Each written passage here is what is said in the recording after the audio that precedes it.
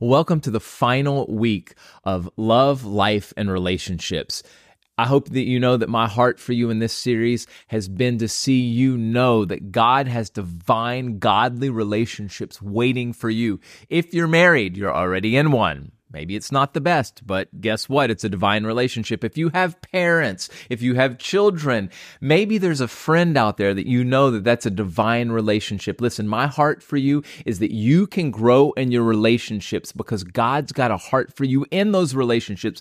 He's created you and He's called you to be in relationship first with Him, but He also has other people that He wants you to walk with. And the fact of the matter is that godly relationships are designed by Him to bring out the best in us, to stand in the gap. He puts people in our lives that can stand in the gap for us. When there's a gap in our life of where we are and where we need to be, of what we want to see in our life practically, and where we are, He brings people in divine godly relationships to stand in the gap for you.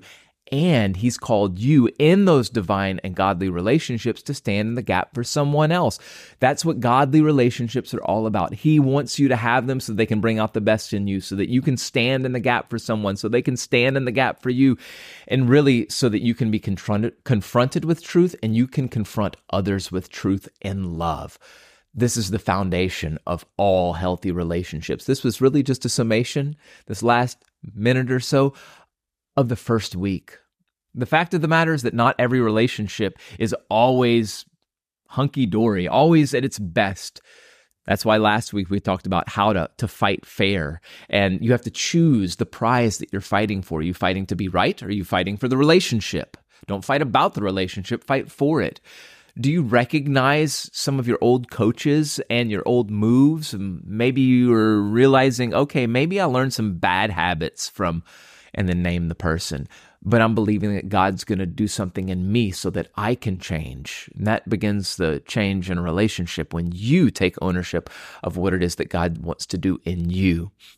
And really just prepare for the fight. Because the truth of the matter is that in the relationship that you're in, even if it's great right now, it might get rocky at some point. Because the fact of the matter is you're either in the middle of a storm, you're just coming out of a storm, or you're going to be going into a storm. It's always that place. So knowing where to fight and how to fight and preparing for that is a big deal. So maybe you're at the place where you recognize, okay, I really want healthy, godly, divine relationships. How do I do that? Where do I begin? That's what this message today is all about. It's called a fresh start. The heart of the matter really is, do I understand God's heart for me and for relationships? If we go back all the way to Genesis chapter 1, in the beginning, this is verse 3, then God said, let there be light, because God has a place of light for you. Verse 6, day 2, let there be a space between the waters, because God has a space for you in your relationships. There is a place, there is a space that He wants you to live in to have healthy and whole relationships. Genesis, this is the beginning, and the beginning for you is knowing that God is a God who speaks light into the darkness of your heart and soul, relationally. But every healthy, godly, divine relationship begins with you recognizing His light needs to guide your path in those relationships. And that just as He said, let there be a space, that He has a space and a place for you in godly relationship. And then He says, let there be life. He talks about creating life, because God's heart for you is to have life. Jesus says in John 10:10, He says, the thief comes to steal and kill and destroy, but I have come that you might have life and have it to the full. So you can be alive and not be full of life. But God's heart for you is to trust Him in the space that He's creating for you relationally. Let His light guide you and live that full life that He's called you to. So how do we do that? Well, if we started in Genesis and this is God's heart for you, I really believe that we can go all the way to Revelation chapter 21 at the end of the Bible. I really hope that you read everything in between, because in it, It gives us life lessons. It gives us wisdom. It is the word of God to you. God will speak to you through this because it is his word that was delivered to us. It's full of life. It's full of light. Make space for that. So from Genesis, God's a God of light. He's making a space for you if you let him. You got to step into it. He's a God of life. All the way at the end, we see in chapter 20 of Revelation, it's the final judgment. And then John, the Apostle John, is writing this book. It's a divine revelation. That's why it's called Revelation. He had a vision. And he says this in chapter 21, verse 1. He says, "Then I saw a new heaven and a new earth, for the old heaven and the old earth had disappeared, the sea was gone, and I saw the holy city, the new Jerusalem, coming down from God out of heaven like a bride beautifully dressed for her husband. And I heard a loud shout from the throne saying, 'Look, God's home is now among his people. He'll live with them, and they will be his people. God himself will be with them. He'll wipe every tear from their eyes, and there'll be no more death or sorrow or crying or pain. All these things are gone forever.'" How does that relate to relationship? Honestly, pretty simply, just as John had a revelation of what was coming and it was good. My question to you, I have 4 of them today. Here's the first one. What do you see?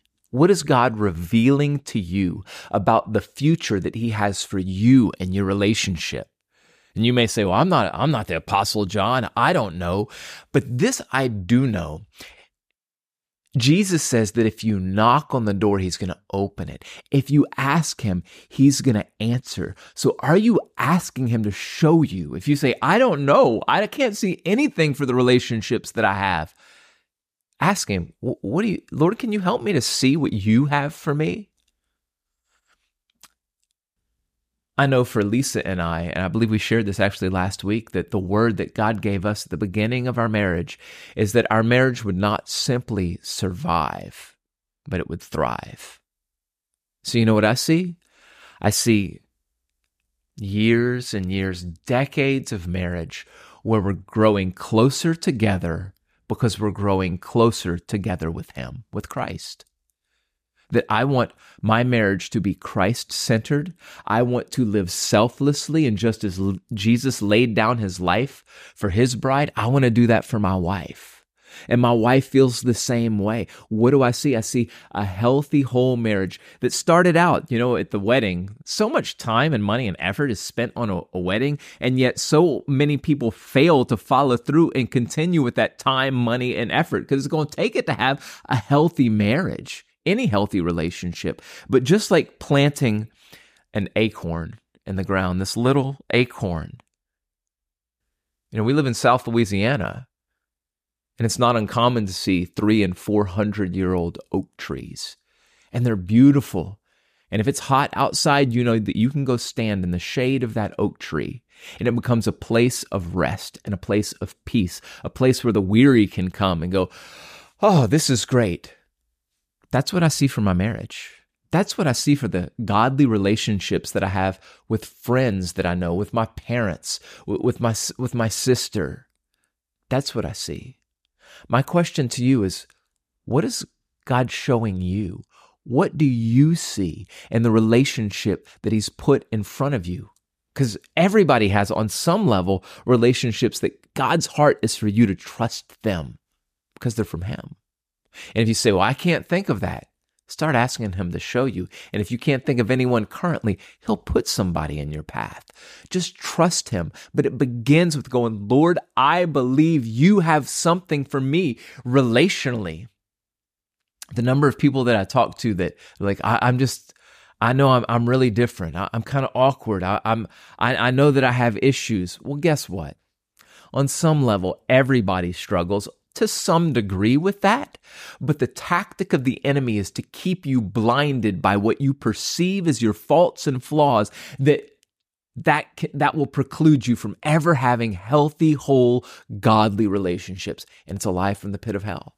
So you need to push those thoughts of "I'm not enough, I'm not good enough," those insecurities of "nobody would love me," those fears, or the arrogance of "I'm the best ever," like all of that out. Say, "Lord, What do you have for me? I saw a new heaven and a new earth. And for some of you, you're going, I need to make some changes relationally. And Paul writes, he says, don't be bound together with unbelievers. What partnership has righteousness with and lawlessness? What partnership has light with dark? And maybe there's some relationships that you've been bound together with someone who's not shining the light of God into your life, but it's allowing darkness in. Now, if you're married, let me just say, that's a divine relationship. But you better get to the place where you know what God is calling you to do. If that's you in that relationship, like my spouse is not a believer, it's really a tough situation, then you better extra lean on him, on Jesus, and say, Lord, I need your light. Help me to see what you've called me to do. Then get into the Word. Read 1 Peter, read Ephesians, read what God's spoken about his desire for you as a husband and a wife in marriage. Maybe it's not a marriage relationship. Maybe it's a relationship where there's real darkness. It doesn't mean that you have to cut that off and I now cast you into outer darkness. But you simply say, you know what? I've got to walk in the light. And right now, you're walking in darkness. I don't think I can be around you right now. It's really unhealthy, but I love you, and I'm going to fight for this relationship from a distance. Maybe you've got a friend like that. Maybe somebody you grew up with. What do you see? It's so key that you see the light of Jesus guiding your path. The second question,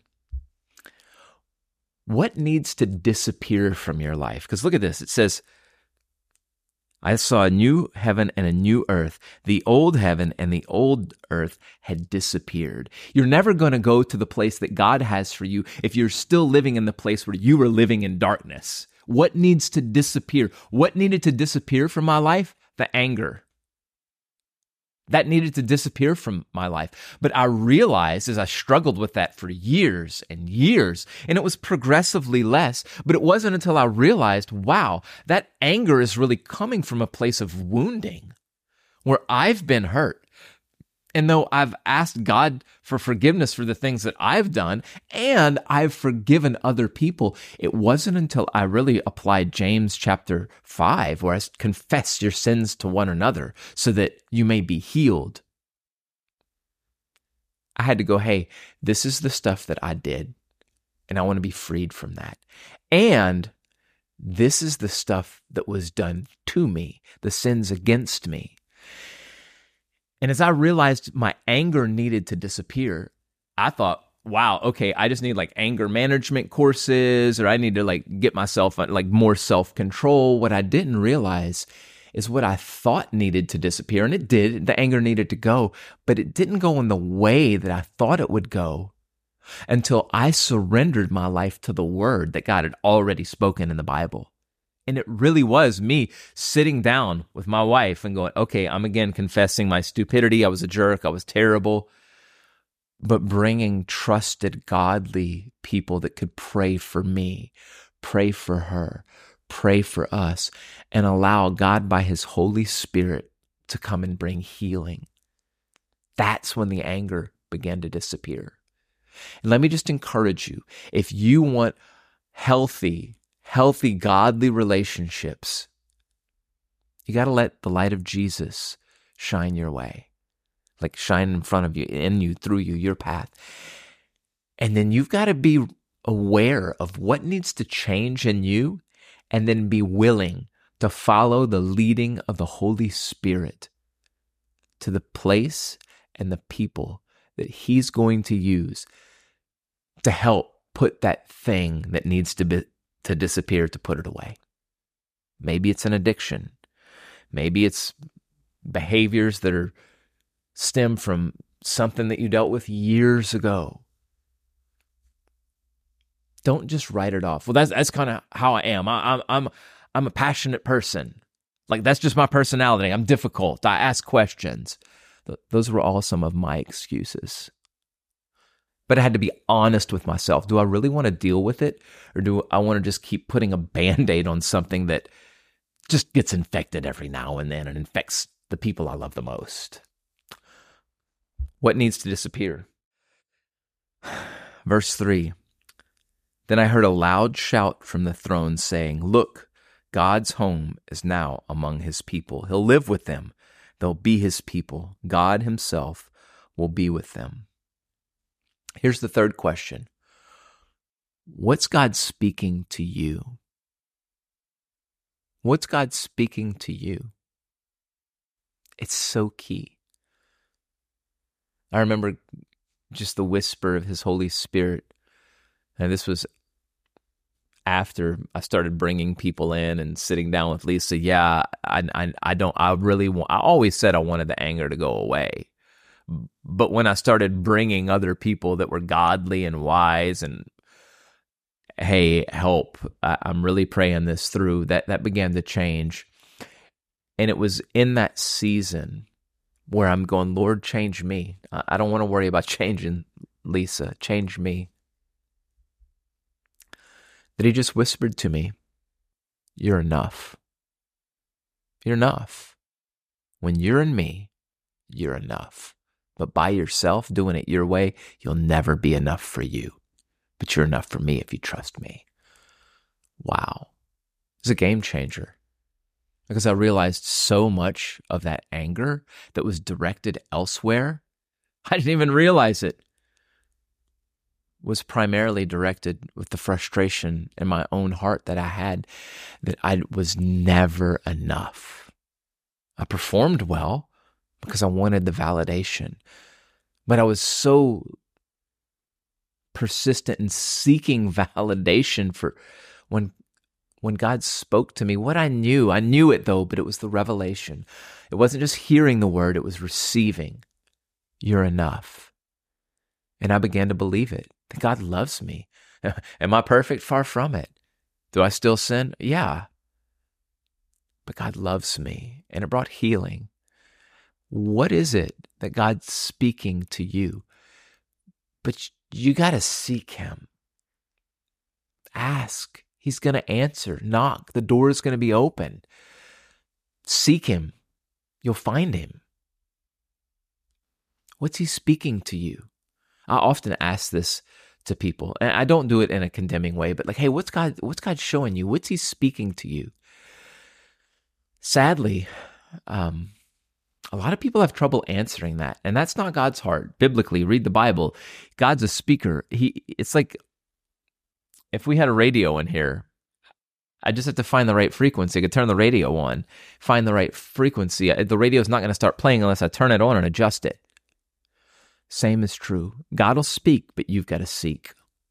God's going to speak, but you have to seek. And then here's the last question. What are you asking God to make new in your life? Verse 5, the one sitting on the throne said, look, I'm making everything new. And then he said to me, write this down, for what I tell you is trustworthy and true. He also said, it's finished. I am the Alpha and the Omega, the beginning and the end. To all who are thirsty, I will give freely from the springs of the water of life. Everybody wants to drink from the springs of the water of life. But we have to believe that it is the one sitting on the throne that is making all things new. So what are you submitting and surrendering and saying, Lord, here's the old, make it new. I had to just put myself in that place. God, make me new.